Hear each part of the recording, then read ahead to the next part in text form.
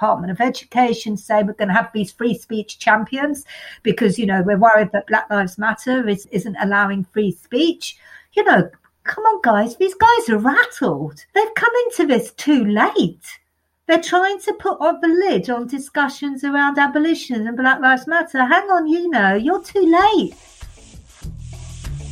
Welcome to Surviving Society with Chantel Lewis and Tiso Regis. Executively produced by Georgia Fori-Addo. If you enjoy the podcast and find it useful for your ever-expanding sociological imagination, please support us via Patreon. If not, you can always support us by sharing, subscribing, rating and reviewing.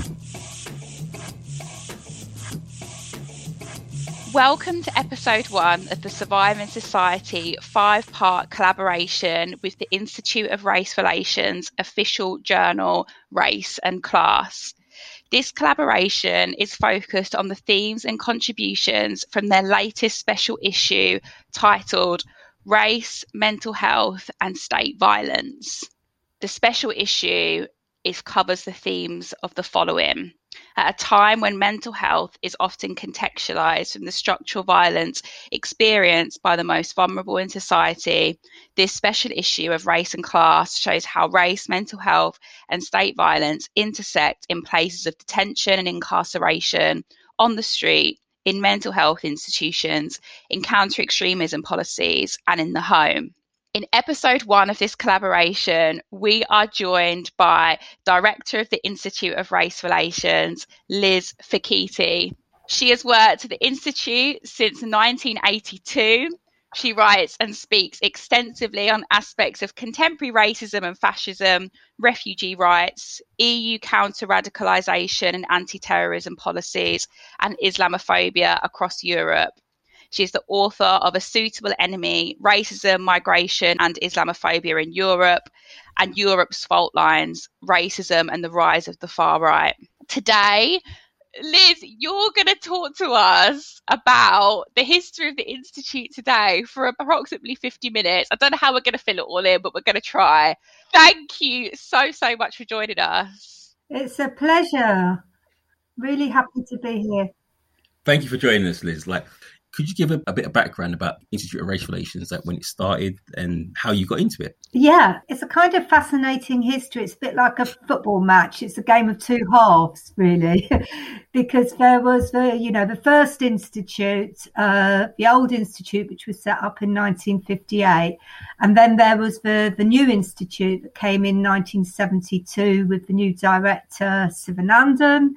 I have to roll back and explain the differences between the two institutes. And it's quite fascinating because it's almost like parallel. The history of the institute runs parallel to the history about how race relations or how race was conceived in this country. So in 1958, the Institute of Race Relations, which started out as a kind of subsidiary of Chatham House, set up in 1952. It became an independent organisation in 1958. And the people who set up the Institute of Race Relations were kind of almost like the lords of humankind. In a way, the old colonialists having to sort of regroup and rethink themselves in a post-colonial era. So when in 1958, all around just before that, race relations was seen as a problem in Africa, in Asia. It was a problem for Britain in terms of how do they invest, how do they multinational companies invest in third world countries or developing countries, post-colonial countries, and the idea that, race was a problem there because there were all these tribal conflicts, etc. So the people who set up the Institute of Race Relations, or trustees, were actually drawn from business and also the kind of people who would have been colonial administrators in the past. So then, 1958, race riots in Notting Hill and Nottingham.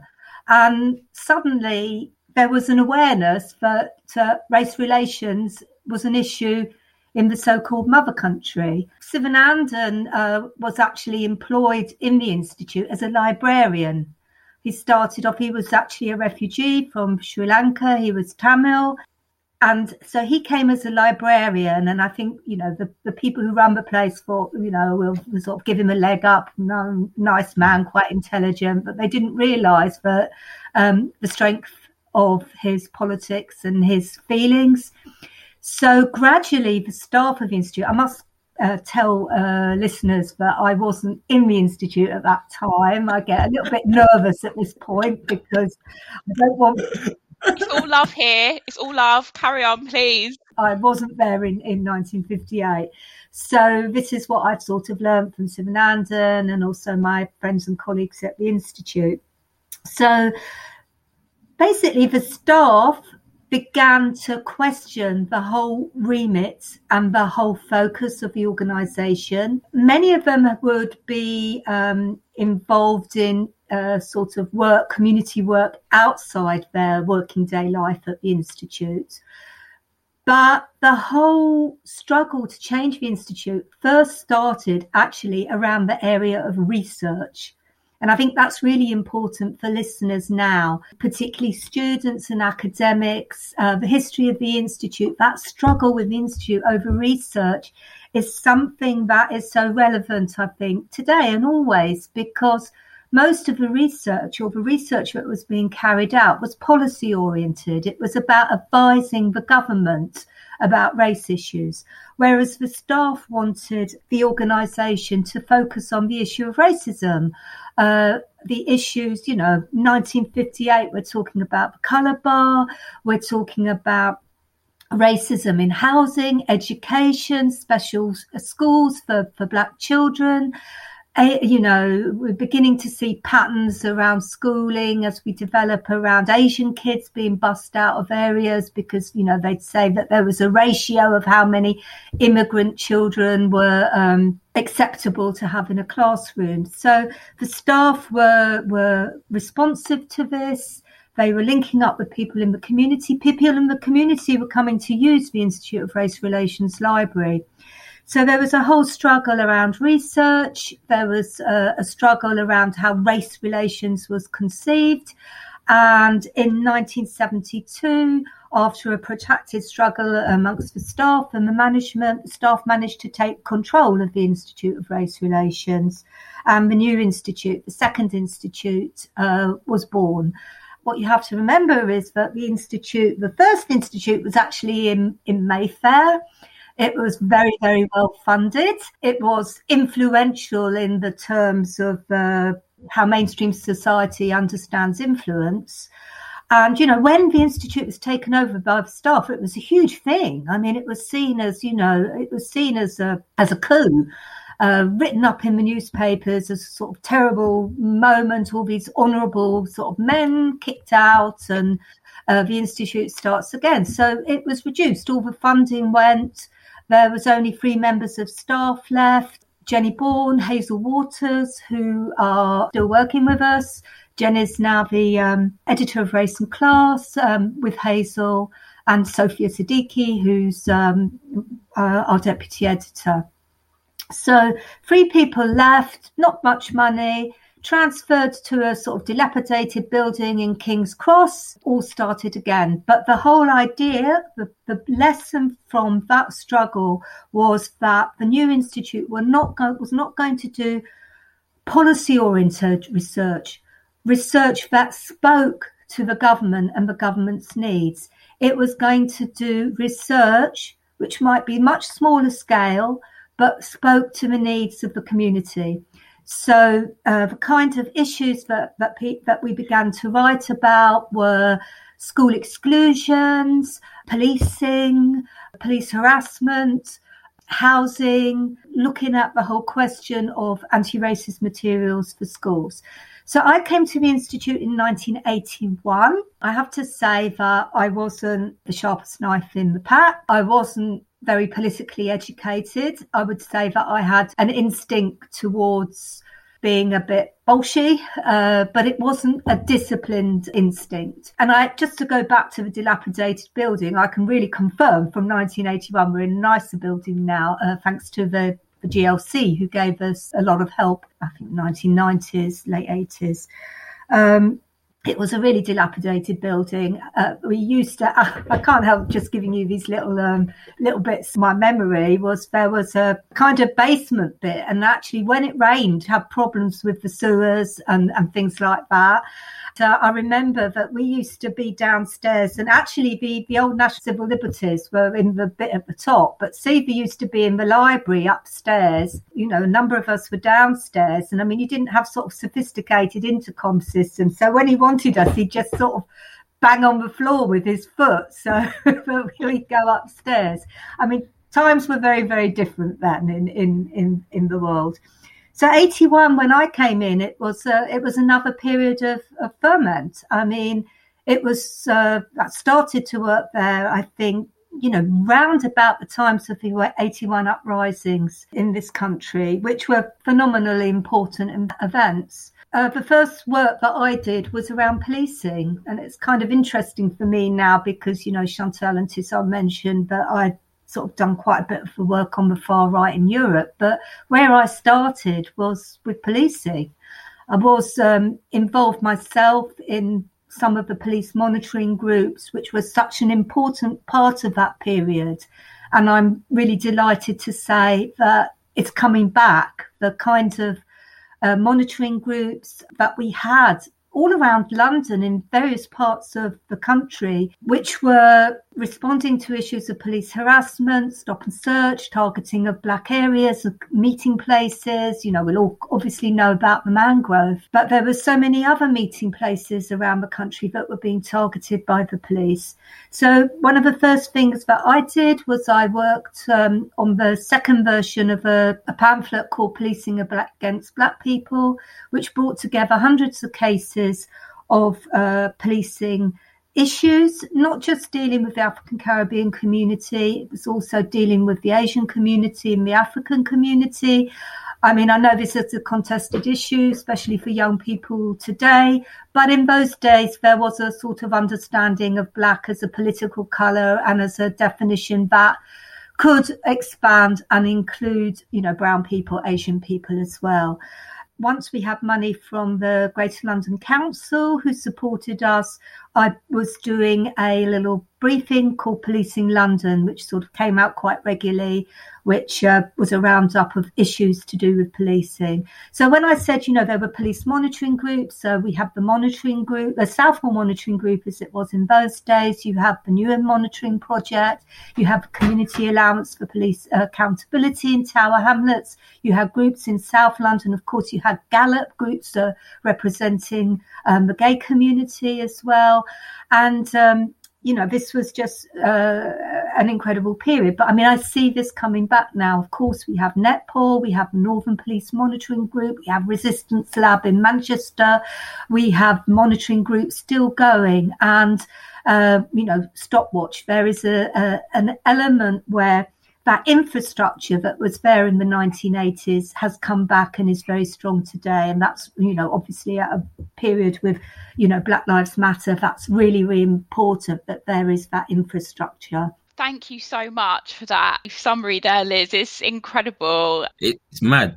It is, isn't it? In my head, I'm doing like a kind of linear chronological line. So I'm thinking like miners' strike, Thatcher, and all these things in my head. I'm trying to line it all up. Yes, and also, Tissa, the miners' strike was very, very important because, first of all, a lot of black communities supported the miners, and it was a moment where you had a unity and an understanding between white working class communities and black working class communities.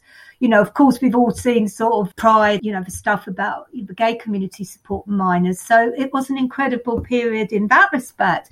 But it was also very, very important for the development of policing against black communities because the methods used for policing the pickets and policing the miners were then brought back and used against, you know, black protest in this country. And I mean, one of my formative experiences, and I tell this story, which is an embarrassing story for me, which you learn a very important lesson as a young woman, was that at the time of the very important self-defense campaigns that were emerging, particularly in the Asian community in Bradford, in Newham 7, Newham 8, Newmate being school children who were older children taking home younger children from school and then ended getting arrested by the police. But there were very, very big demonstrations in Newham, thousands, 2,000 people. People came from all around the country, but the whole community came out. I mean, and very, very striking, the mothers, the Asian mothers leading the demonstrations. And I mean, in one incident that I remember very, very, it's one of my formative experience, was we were stopped outside Forest Gate Police Station. The police got quite aggressive, but all the district support units were actually waiting in the side streets. And we had a sit-down protest. And then when they decided they wanted to clear the protest, they sort of charged in almost in a sort of military formation and split the crowd. And that was tactics from the miners' strike. And as in my great lesson then was wearing a skirt with buttons all up the front. And literally in that moment, when the police, dragging us by our hair and everything, all the buttons of my skirt got ripped off, except for the two at the top, thankfully. So my honour was saved. But the lesson is be very careful about what you wear on a demonstration. Was that tactic that they were using, was it called kettling? No, that wasn't kettling. Kettling came later. Kettling is a containment strategy. This was a strategy to sort of break up a demonstration by using a line of police as a wedge to sort of almost like drive through the centre of a protest and force you, physically force you off the streets. So public order policing changed after the miners' strike. It's so fascinating, important, inspiring having people like yourself on the show, Liz, because it really reminds us how important these very recent histories are to where we are now, and thinking about the urgencies of the 80s or the late 70s and 80s and Thatcherism, and thinking about how that maps onto what we're experiencing now and what we've experienced over the last 10 years. Like, some of the similarities are just so stark, and it's almost like they're not just similarities, they're continuations or they're evolutions of what we've been fighting for a long time now, what people have been fighting for a long time.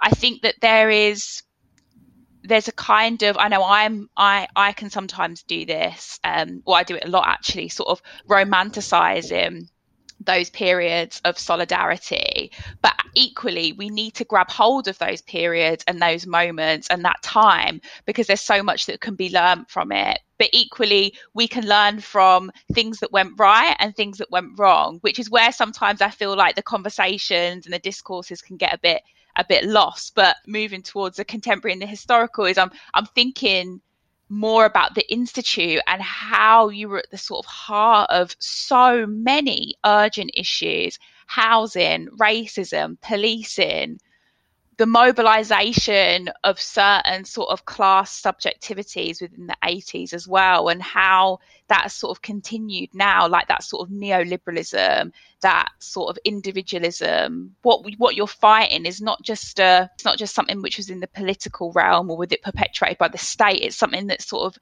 enters into the home. It's such a hard thing to fight, and I feel like we haven't stopped fighting that now. So sort of talking about the fight of ideology, but also the fight against the state's repression as well. It's very, very challenging. But as you were speaking, it made me, because you were sort of saying, but what was the role of the Institute in all this? And it sort of made me kind of almost like think about trying to reflect on why the Institute survived, in a sense. Because obviously 1972 is a long time ago. I mean, it was long before many of the listeners to this program were born.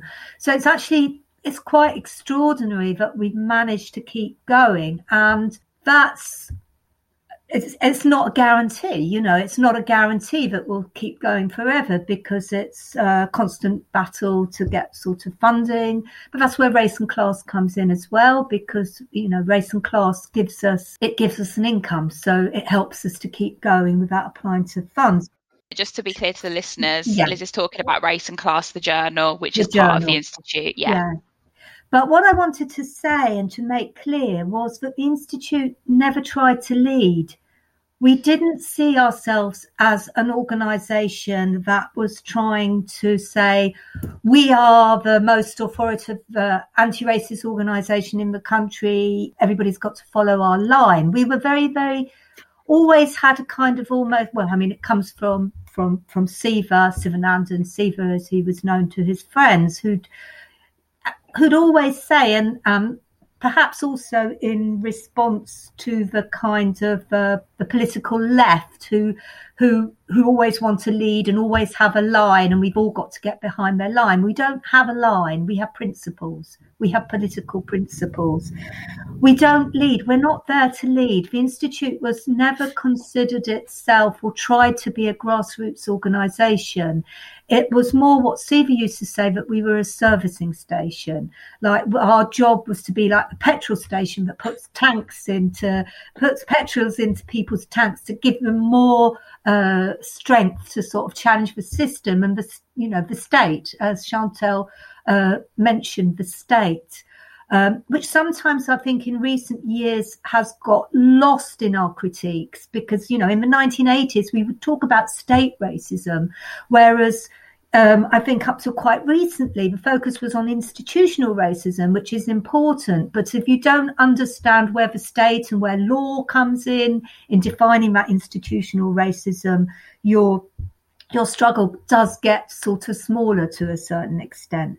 So I think this idea of that we were there to service is important, and we very much try to keep to that in ethos, almost to bridge the gap between sometimes the academy and the streets, because knowledge is also about the question of what knowledge is. And I mean, I always say this to sort of new staff members, that don't just get your knowledge from books. Books are important. Learning is important. But, read the newspapers, read alternative sources. But most importantly, observe your environment, bring your observations into your writing. There is a sense that the Institute is also trying to say that there is a knowledge base that comes out of struggle, that comes out of also the works of civil society, NGOs and community groups. And they also have knowledge. They also have pedagogy. They also have theory of knowledge.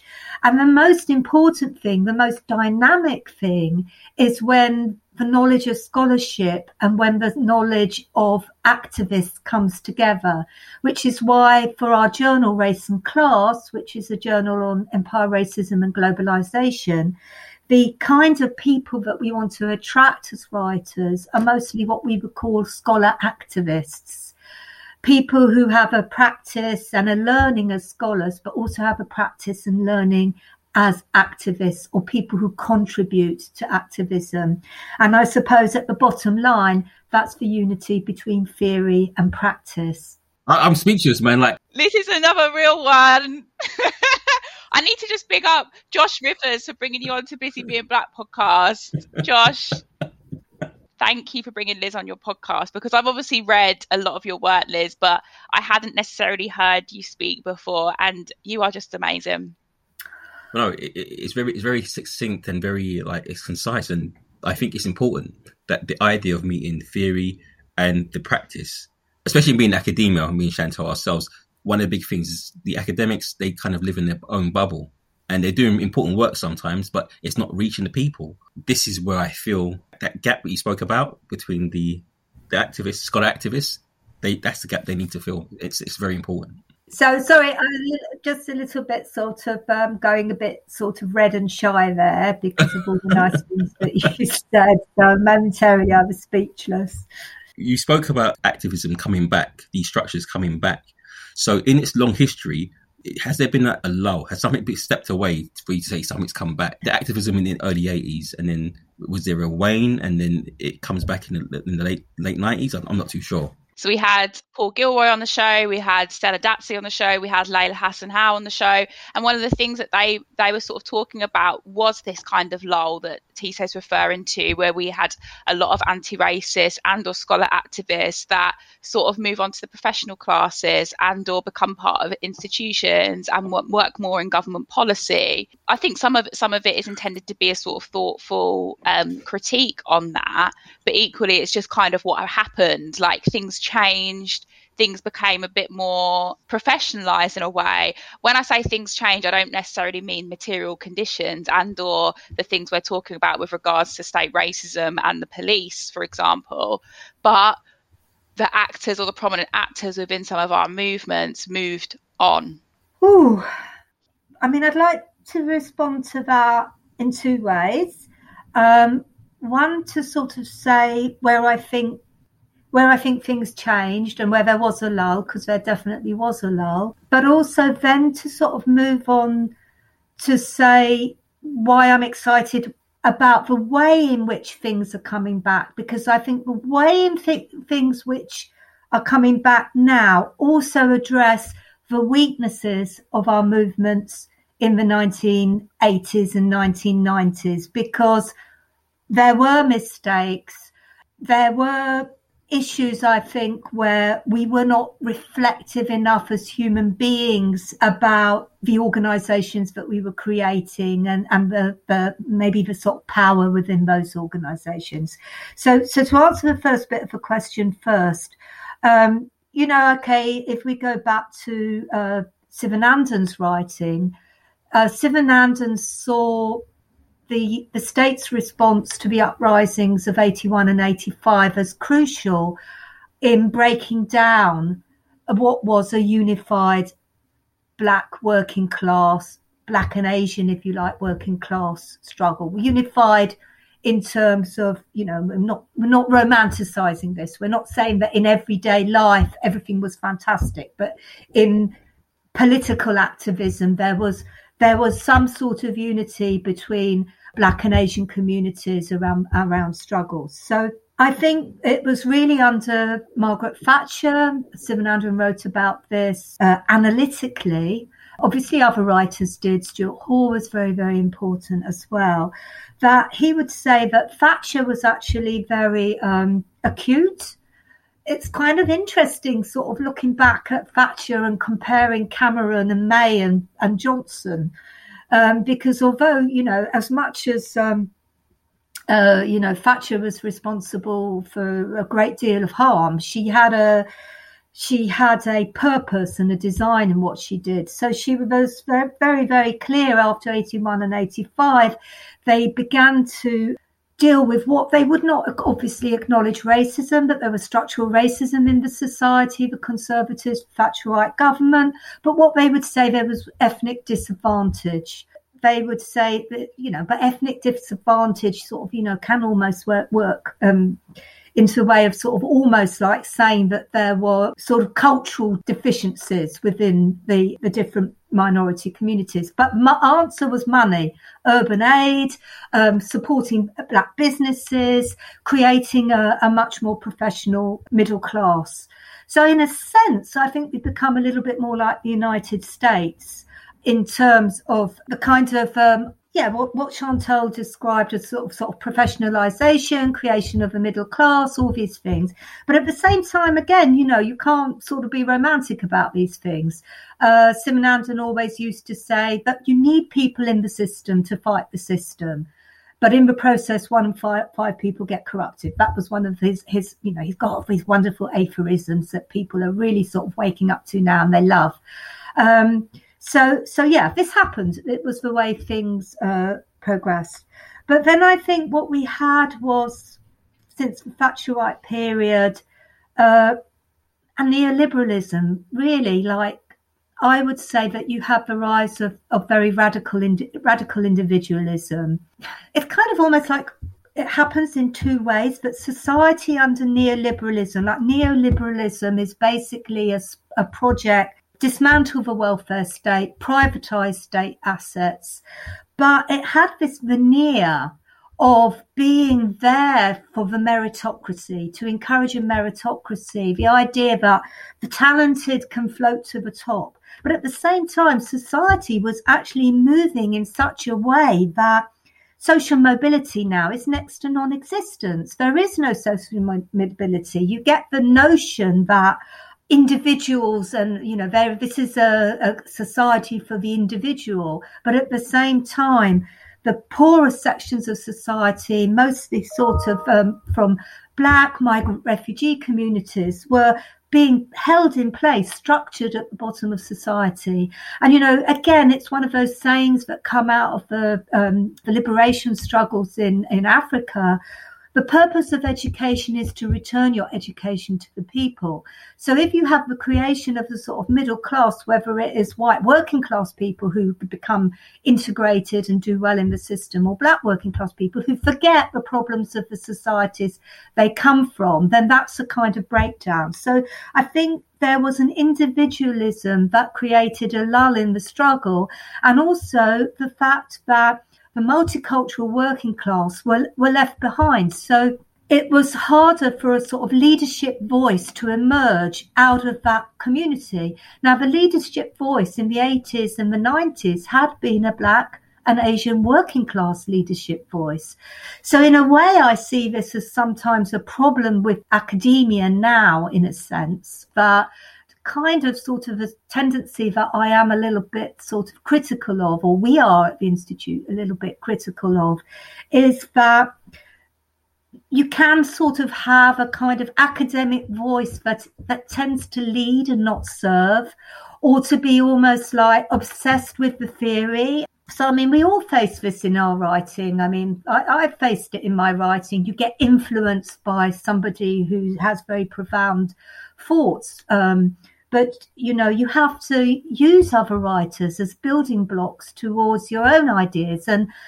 And you also have to be interested in other people's ideas, not just your own. So, and then sometimes I think, in academia, there is a sort of tendency for sort of, people to want to be crowned the next sort of theoretician, the next Marx, if you like. So you kind of, I think this was the lull, the whole question of individualism. This whole question of individualism, the sense of the neoliberalism penetrating actually the individual. So the individual becomes primary over the collective, has been a problem in the lull. So I think now we're coming back to a more collective approach. And I see, a lot of really good things coming out of Black Lives Matter, particularly, I think, the perspectives from the movement for Black Lives in the United States, which is different from Black Lives Matter as a whole. The movement for Black Lives, a very disciplined and radical response to the global epidemic of police violence. So I think we have a sort of second shot now to sort of get it a bit more perfect. I mean, we'll never be perfect.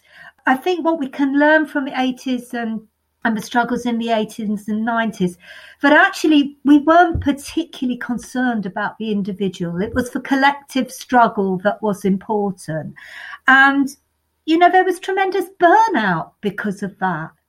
If you are always sort of in this collective struggle and you're very serious and you're very disciplined, but you can also burn each other out, and you can burn out, or you can become careless about how you treat each other because, we're not important. I'm not important. It's the struggle that's important. So you can become careless about how you treat each other. So what I like about what I perceive in young people's struggles today is that they do care about each other more. A lovely title for your podcast, Surviving Society. I mean, really, that sums it up. There is a gentleness, a kindness there, but at the same time, there is also an excess, which, we had an excess in the 80s towards too much discipline, too much sort of organisation, so we became careless of the individual. That was our excess. But can be an excess, I think, in the movements today that can become very puritanical.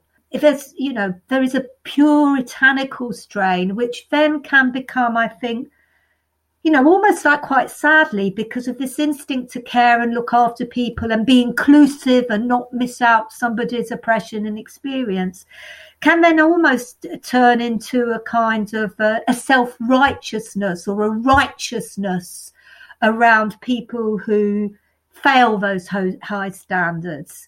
And then we can end up sort of being quite hard and unforgiving towards them. I think that's the excess that we need to work on to make sure that our willingness to include doesn't blind us also from our need to educate and to bring people on and to differentiate between the person who makes a mistake out of ignorance or youthful enthusiasm, or the fact that they've just been socially conditioned to understand a problem in a particular way. And, we're all on a journey. None of us are perfect. We're all learners. It's such a profound way of putting it, that sort of excess that you're talking about. I think it's definitely something over the sort of past, particularly over the past sort of 6 months, we've been covering quite a lot on the podcast, and this sort of our capacity and to take people with us in how we think about politics and how we think about how we organise and how we think about the past. And I think you're right. I think there can be an excess of caring for each other that can then mask itself as individualism. But one of the things that not mask itself, can create another sort of form of individualism that you were talking about before. But one of the things that I'm kind of concerned about, or have been for a while now, is how we as political educators take people with us. And I feel like you were sort of referring to this before when you were talking about how Sivanandan sort of positioned the Institute, or spoke about the Institute as sort of separate from the left that calls itself the leader. So I really worry about how those of us on the left, or those of us that are looking to create more political education, kind of talk down to people.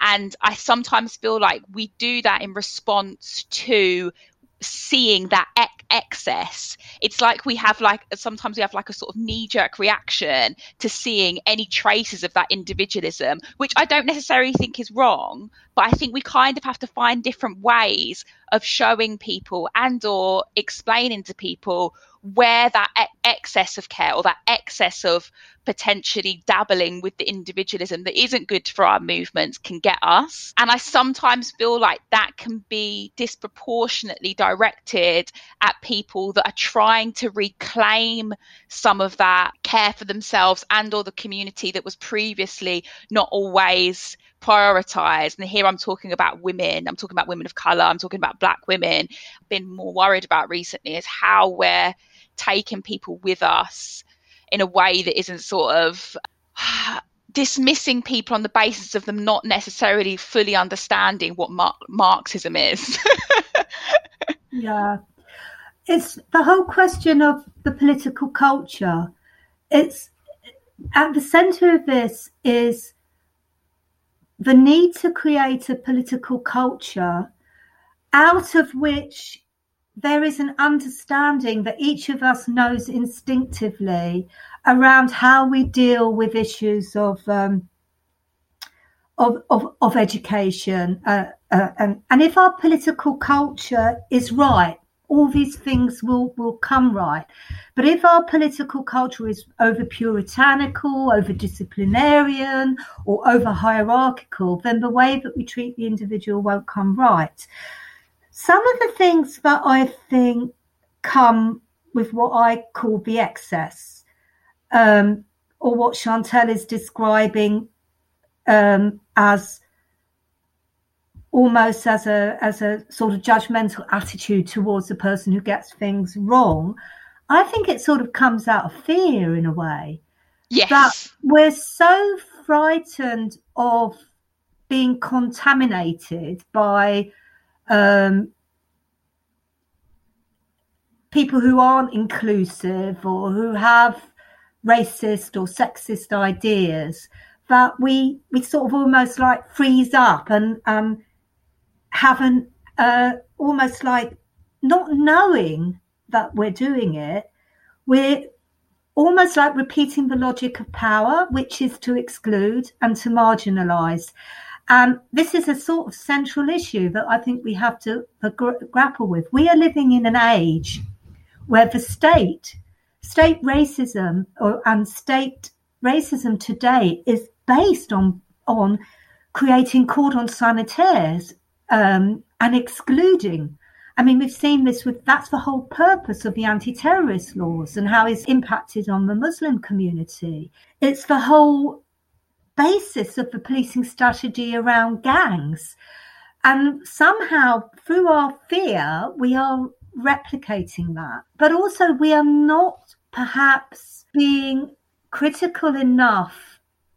You know, we talked about this with Josh on the Busy Being Black, the whole idea of privilege. And yes, of course, there is white privilege, but there are also other sorts of privileges. There are the privileges that you have because you are secure economically within a system, which a person who is economically insecure doesn't have. But I remember once there was an initiative around prisons and doing sort of a big conference around prisons. You know, I'm of an older generation, so I sometimes find the level of, you know, when there is a sort of purist discussion, I find it hard to be sort of within it and patient. But, you know, we were talking about organising this conference, and the whole sort of political culture towards organising this conference became so puritanical, and there was no prisoners there. There's no prisoners on these organising committees or families of prisoners. And I just thought, you know, you just have one prisoner walk in and speak in a language which was the language of their everyday speech. And that person would probably have been excluded from the conference. And that was the irony of it. So, you know, sometimes our vocabulary and our language is also there, and our ability to be tolerant and say, not say the wrong thing is actually because of our education. Then the notion of the racism of the working class and the racism of the middle class, you know, the racism of the working classes, you know, when Tissot is saying how much he wants to talk about sort of the far right and fascism, you know, it's pretty, you know, deadly and awful. But the middle class are much more sort of have the ability to mask their racism and say all the right things. And this is one of the reasons why I think sort of at the Institute of Race Relations, following on from Stephen Andon's work around racism awareness training, that we're very critical of unconscious bias training. Because, you know, I remember when Keir Starmer made his comments around sort of Black Lives Matter and the defund and divest policy being sort of, you know, it's just rubbish. And then when he got criticised for that, he said, well, I'll go on an unconscious bias training course. And I thought, you know, you're not going to change the way you think. You mean, you've been head of been director of public prosecutions. You think like a prosecutor. You know, you're going to go on an unconscious bias training. You're going to think exactly the same things, but you're just going to have the vocabulary to mask them. Liz, I thought it was quite interesting when you kind of talk about the excess. I kind of thought of it a different way. Like, that's our blind spots. So when you're actually in movement, that's where we can't see when we're doing it. Just like when you were coming in the 80s, collectivism was your blind spot. And so you couldn't see. I think the only way we can kind of overcome this is that intergenerational conversation. Your critique of the movements now, you can see things that they can't or we can't see because we're actually in it and we're living it. That's the zeitgeist of the moment. The idea of like us being quite puritanical right now is, I guess, the way I'm thinking of it is like it's the historical conjuncture. So we're so far from those kind of puritanical ideas that kind of had a problem for Europe. We're so far from it now. But in the kind of immediate post-war period up into the 70s, people still have that's in living memory. People still have an idea or a horror of those puritanical ideas and what they did. But in 2021, it's a different flex. And you can see those ideas creeping back, that puritanicalism. It's that historical juncture, especially in European terms. Well, young people don't take that so seriously. And it's that intergenerational conversation, I think, is needed to keep both movements on their toes. So the older people speaking to the younger people speaking back to older people, and there, through that kind of dialectic, we can kind of address those issues and create that kind of political culture that takes care of the individual and doesn't lean to one excess or the other. Yeah, so that's exactly what I was trying to say. And, you mentioned the blind spot. I mean, what is a blind spot? Something that we don't see because it's embedded in our normative vision. And that's where the political culture comes in, because the blind spot is embedded in the political culture that we've created of our times, whether it was, as you say, the collectivist political culture or the caring political culture now, which is why people get frightened, I think. They get frightened of doing the wrong thing because the political culture that they're part of is telling them that that's the wrong thing. So the basic thing is that as we move forward in this intergenerational discussion, which is happening, I mean, the fact that, we're here today shows that it's happening, but it's so important that we focus on political culture and power, because, as I said, this is such a great period. And what I feel at the moment, up until, the abolitionist movement around policing came, you're thinking, oh God, this is all a bit despairing. But actually what you're seeing is the emergence of a counterculture that, this dominant neoliberal culture is now threatened from all sides by a counterculture, which is why when we're seeing, last week, the, heritage minister calling in all the, the arts and heritage bodies to discuss the way history is taught, because they're worried about the decolonisation movement, or whether it comes with the Department of Education saying we're going to have these free speech champions because, we're worried that Black Lives Matter isn't allowing free speech. Come on, guys, these guys are rattled. They've come into this too late. They're trying to put on the lid on discussions around abolition and Black Lives Matter. Hang on, you're too late. It's there, it's erupting. And because I look at things in the European context, it's not just here. France, even worse than we are in terms of state repression of Black people. Decolonialism, Portugal at the moment, stuff going on in Portugal is just phenomenal. And it's in the former colonial powers, France, Belgium, Spain, Portugal, the UK. There is an eruption happening in here, and they're trying to put a lid on it, and they can't. They're too late. That's my kind of feeling, that they're too late. But going back to what you said at the start of the podcast, with the two separate strands of the institute, colonial aspect, I kind of reflect that to what's happening right now. So these guys are reacting, but they're reacting in the same way as the guys did in the 1950s. They're trying to kind of put fires out, but in a very state repressive way. And it's a very similar top-down way. So they, through education, through just repressing people. But again, just like with the colonial movement, they were always behind. Like this movement started, and they can't stop it. They were trying to offset and control and contain decolonisation, but they couldn't do it. The seed had been planted, or as Gary Young said on the podcast more recently, there's been a pollination, and that's what I think Liz is talking about as well. There's a pollination. It's not complete, it's flawed, it's fragmented, but there is a pollination of solidarities and counterculture which is emerging. And I think this is a great way to end the show, I think, but one of the things that, I mean, Tissot and I feel like we talk about this stuff day in, day out.